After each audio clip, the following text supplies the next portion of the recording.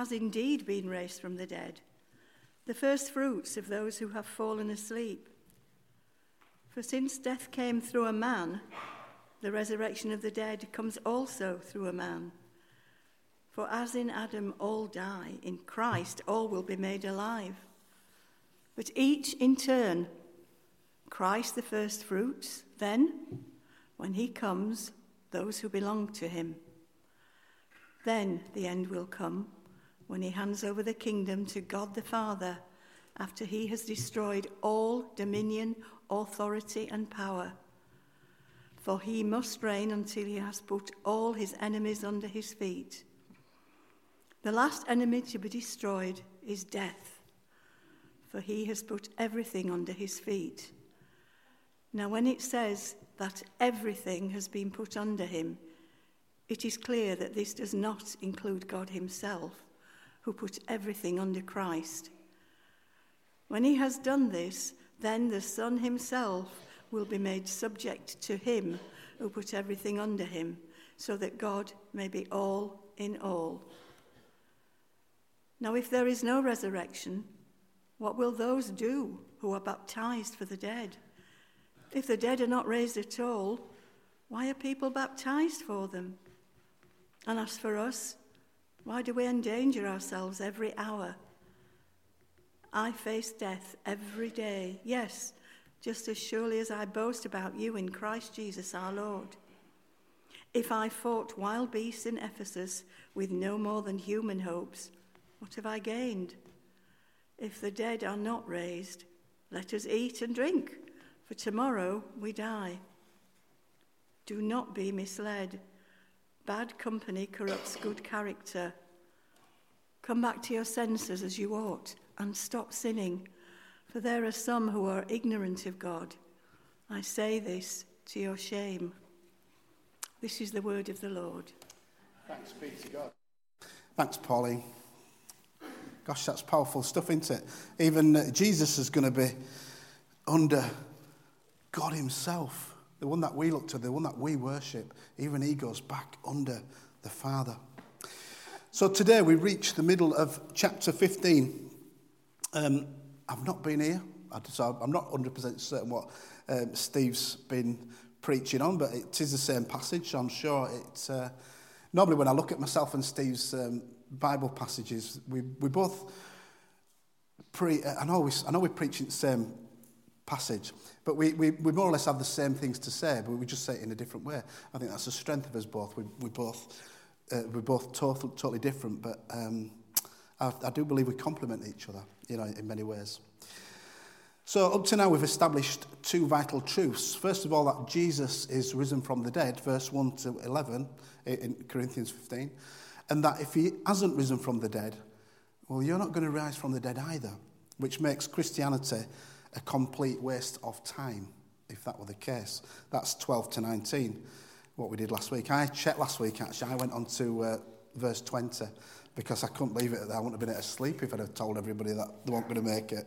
But 20 gives us that hope back. So in this next paragraph, Paul makes the same argument, but he makes it a little bit more positively, in a way that's brought hope to billions of grieving, suffering Christians over 2 millennia, and continues to give that hope, because Christ has indeed risen from the dead. Praise God for that. And because Christ is risen, Paul also tells us that we too are going to be risen people. The resurrection of Jesus was the moment when the one true God appointed the man through whom the whole cosmos will be brought back into a proper order. It was a very dark time at the time of Christ just before. We know that. We read Nehemiah and Ezra as people started to come back. 2,000-3,000 years of turmoil in many ways. I personally feel, I don't think we're far from that ourselves today. When we turn as news on and see what's going on in the world, it's quite dark out there, but probably no different to the rest of history. Human beings had got into this mess, and it's a human being which would get us out of it. The story of Genesis 1-3 is a strange, haunting tale of a wonderful world spoiled by the rebellion of man. We know that man is made in the image of God, And this must have been what was in Paul's mind, I believe, when he started to write this long chapter, or this letter. But Paul's more important concern is with the job that the Messiah had been given to do.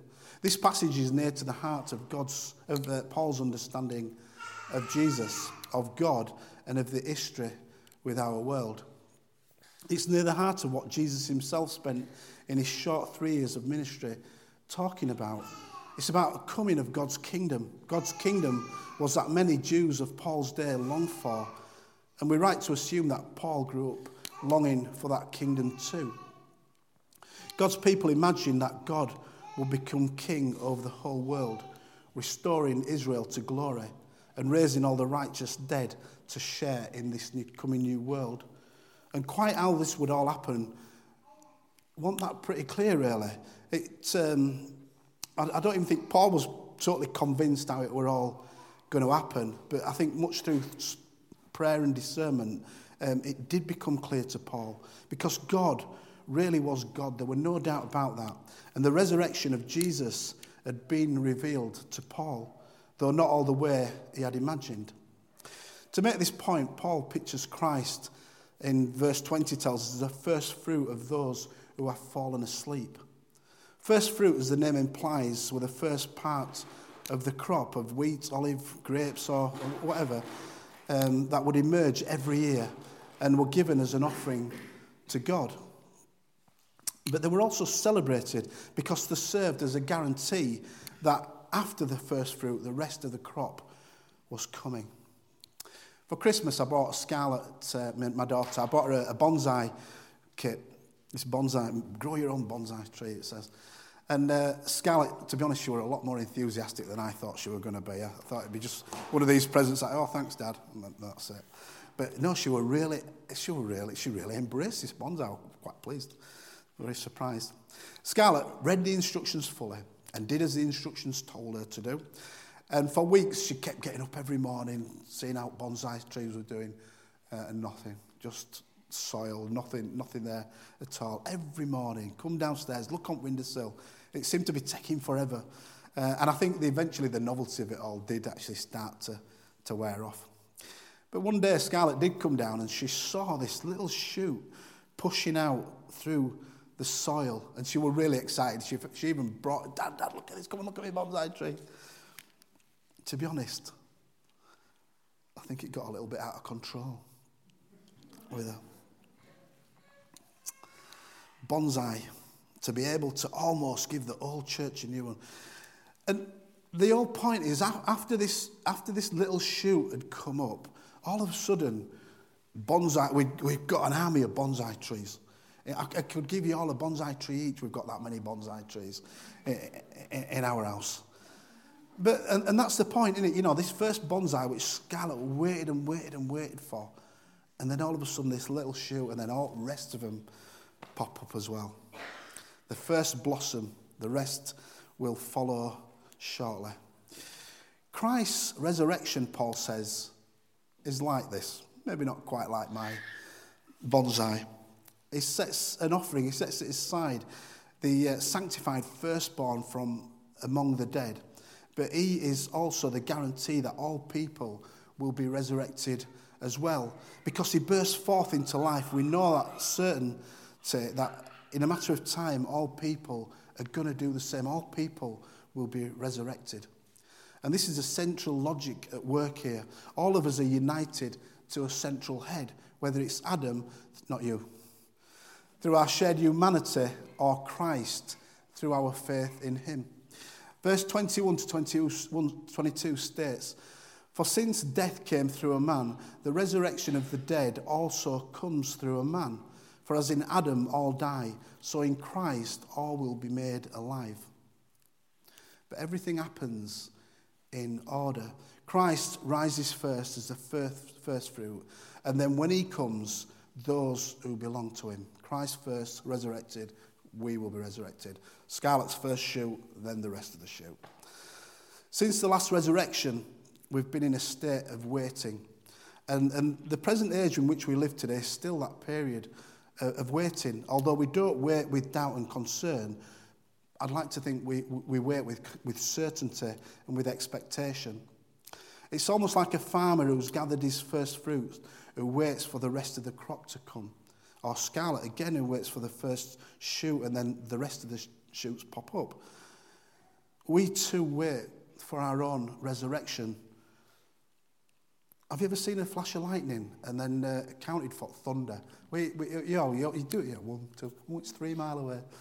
And it's a little bit like that. It's that anticipation of waiting to see what's going to happen. Christ has been raised, which ensures that we too will be raised as well. But we're in this waiting period. Verse 24 tells us, then the end will come. When all who belong to Christ have been raised from the dead, Jesus will finally hand over the kingdom to God the Father after he has destroyed all dominion, authority, and power. This wait is not easy. It's not easy. Good news from the Bible, but God never ever told us it were going to be easy. God likes to challenge every one of us. We all know that by our lives pan out. It's not all hunky-dory. If life's going well, you think something's got to happen, there's something around the corner. And we've only got to look at our world this morning and at this moment in time, although every moment in time, like I've already said, has its ups and downs and problems. But currently, we've just started to come out of the other side of this major pandemic that's affected every one of us in many, many different ways. We've got war in Ukraine. Vladimir Putin, like many dictators and leaders, again, which we've seen throughout history. We're facing world crisis as we face energy issues, especially the price hike on fuel, like we've never seen before. I remember in the 70s when we had power cuts and that, but I'm probably a little bit too young, but I don't remember price being as it is now, and the fact that it could go again in autumn time. The world climate continues to lose the balance as we tear down the lungs of the earth. The cost of living has escalated. I went for a loaf the other day. I couldn't believe £1.85 for a loaf. Can you believe that? God. I'm going to shop at Lidl. People forced into whether I think somebody I think we went out with the night. Somebody they said eat or heating, and it's right, isn't it? People, including ourselves, could be forced into that. Money's going to become that scarce in some households, or none even. Are people going to be able to feed themselves? Are people going to be able to keep themselves warm? Many, many problems in the UK and across the globe. It really makes you think. And I tied all this in with waiting for our resurrection, because resurrection can be hard. It can be a testing time, especially for those who are already suffering. But Paul knew this better than anybody. But there's a reason for this delay.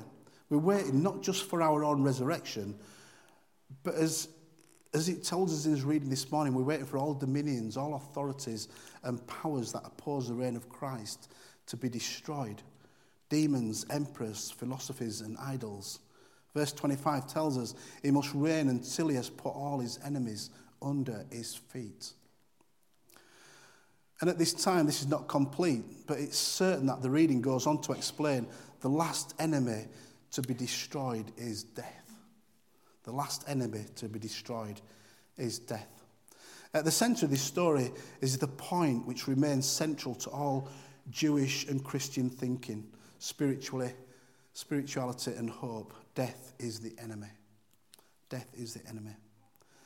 And this is blindingly obvious to anyone who has recently been bereaved. A little strange, because I find many people to be kind and often try and soften a blow of bereavement, pretending that death doesn't really matter that much, which is a piece of blasphemous nonsense, I believe. To say that death is anything other than an enemy is to deny the goodness, the beauty and the power of God's good creation. And the point of the resurrection is that it is the defeat of death. That was the whole point Christ went to the cross. It's not just a way of saying that death isn't so bad after all, and it's certainly a way of saying after death we go into some other realm, perhaps called heaven.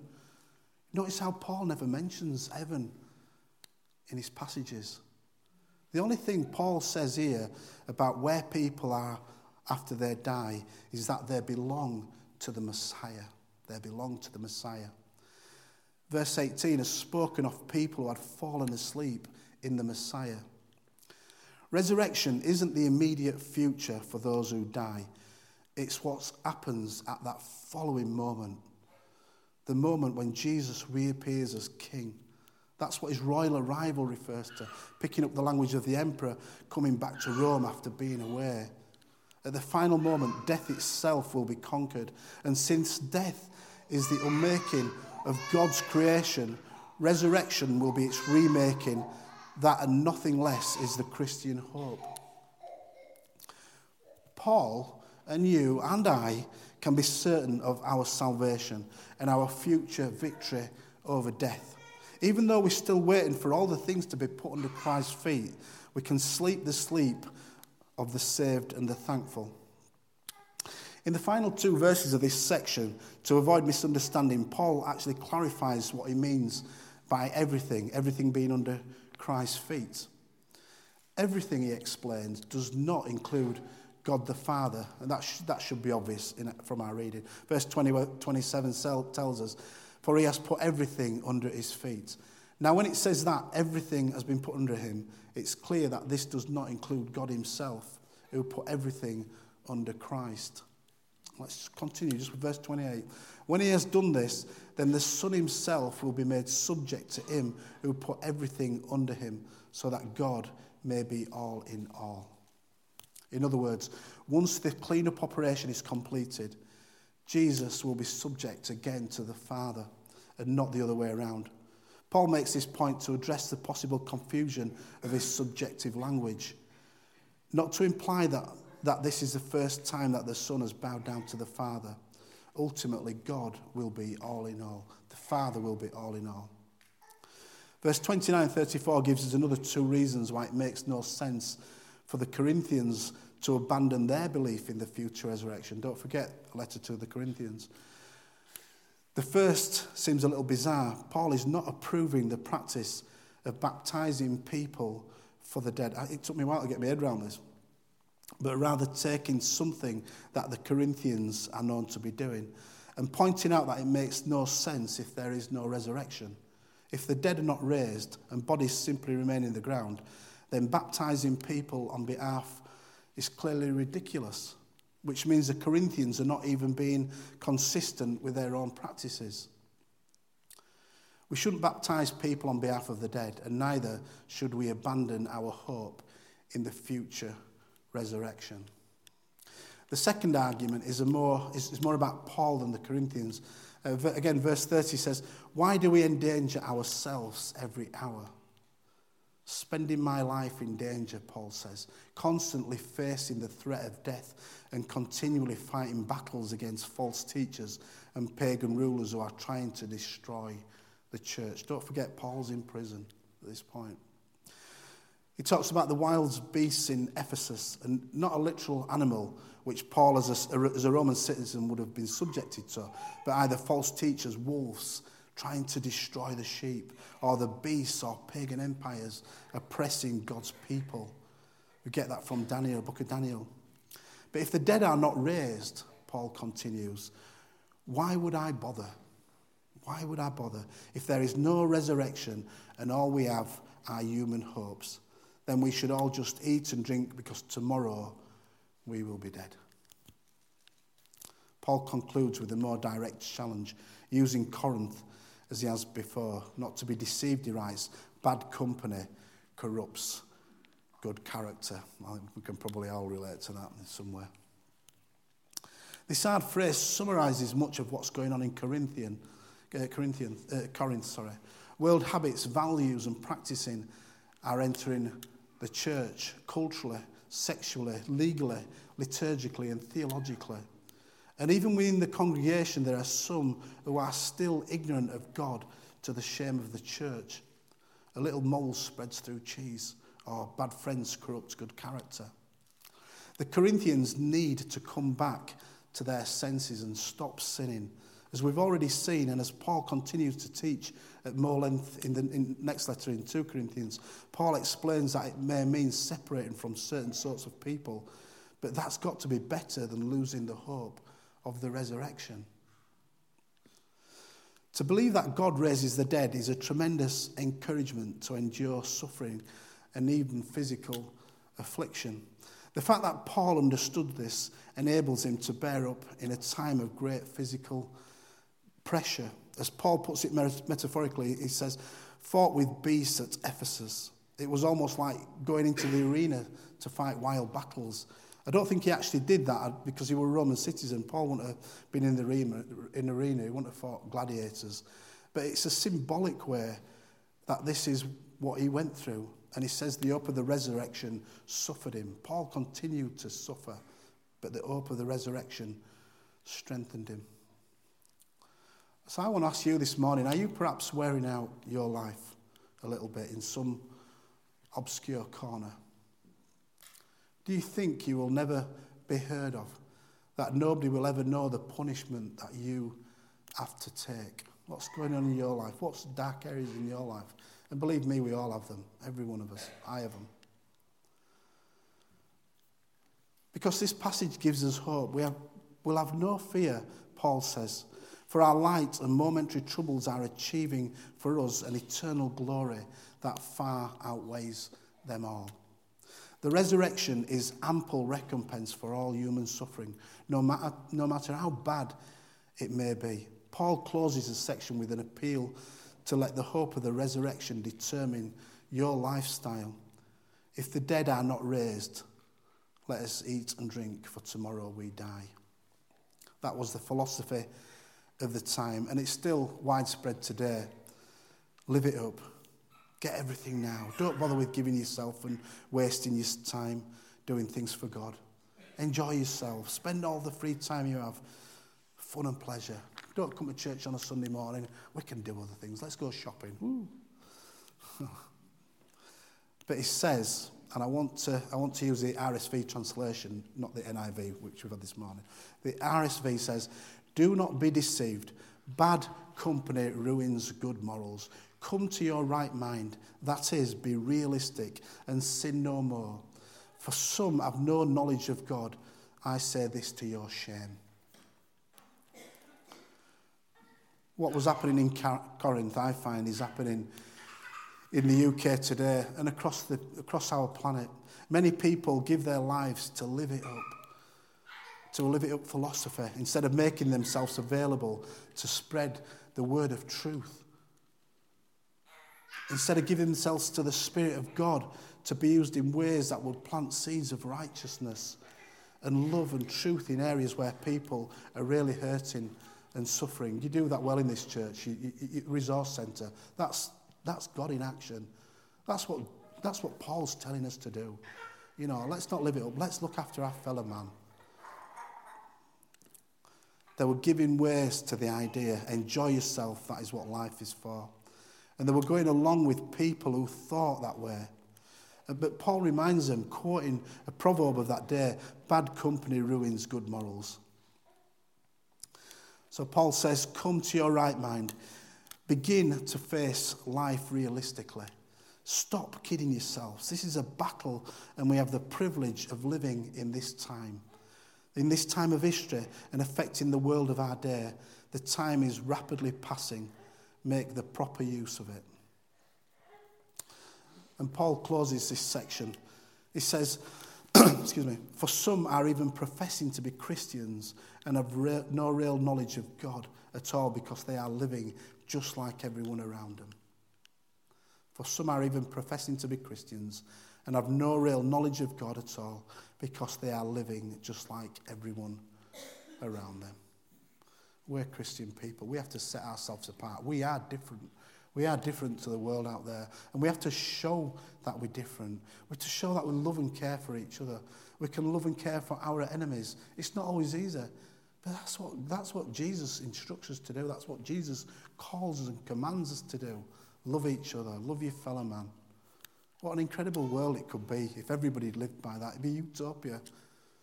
But people don't. We don't. just want to finish with this note. Paul says, we are not the creatures of time. We are immortal beings. When we gather at the throne of God, the greatest privilege will be... let me do that again. Paul says, we are not creatures of time. We are immortal beings. When we gather at the throne of God, the greatest privilege we will claim for ourselves is that we have the opportunity to labour for his name's sake here in this life. Brothers and sisters, take note and make the most of it. Being in God, being embracing God, coming here, this is what... It's not all about just being here on a Sunday morning. It's about a lifestyle. I don't know about you, but I've told you many times, I've been involved in church for a long, long time. And it wasn't until I was in my mid-20s, or late 20s even, that sort of penny really did drop for me. And I had my own business, and we did, I'm not saying life's been dead easy, because it's been a struggle at times, as we all face a struggle in life. But we didn't really have any true worries. We didn't have any true worries. And then when I started really engaging in church and really understood what difference that God and Jesus Christ in our lives makes to us, it's like now I feel more fulfilled in life than I ever have done in life. I've done all sorts in life, but I love doing what I do now. And it might sound a bit of a cliche with a collar on, but it's just being able to engage with people, telling them about Jesus Christ, letting them know what a difference he makes in their life. How we get people to understand that's the hard bit in it. As Christians, we can sit here and we know what a difference Jesus Christ can make. How do we go out and tell that? I do believe that we do it by showing other people around us how much we love and care for each other, how much we love and care for our community. But what a difference it makes. It really does for me in my life. And I don't know I don't know which way I'm going to go, do I? At death. I'd like to think I'm going. But none of us really know, do we? If I'm honest. But that's the whole point of this. Jesus' resurrection was for us. If we believe in the Messiah, if we live to the best of our ability as the Messiah asks us to do, then we're more likely to go up there than we are down there. And that's what Jesus calls to do. And we're going to get it wrong. We're going to fail all the time. But I said this to somebody the other day, the whole point of sin and confession is knowing when you've got it wrong. If you know when you've got it wrong, then then you've got that hope, because then you can do something about it. It's those people, unfortunately, that don't know that they're sinning. It's a way of life for them, getting out there and living attitude. I've rambled on enough. Let's pray.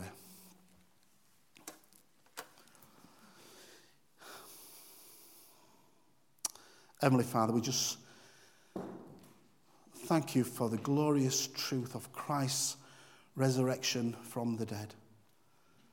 And that because he lives, we too raised to life immortal. No mind can imagine what it cost you to send your beloved Son into the world, to be the sacrifice for us here today at Christ Church, to be the sacrifice for sin, and what it cost Christ to lay aside his glory, to come to earth as a perfect and sinless man, yet to be rejected by those that he came to serve. The fact he was crucified as a criminal, so that we could be saved by faith in him. Father, thank you that he died for me. Thank you that he died for the people here this morning. But more importantly, thank you that Jesus rose again and became the first fruit from the grave. Thank you that Jesus is established as the central head of your new creation, the head of a church. All honor and glory and mighty majesty belong to you for this, for the goodness and the grace. And brothers and sisters, just remember the words from today's passage. The last enemy that shall be destroyed is death. So we want to praise his holy name. In Christ our Lord. Amen.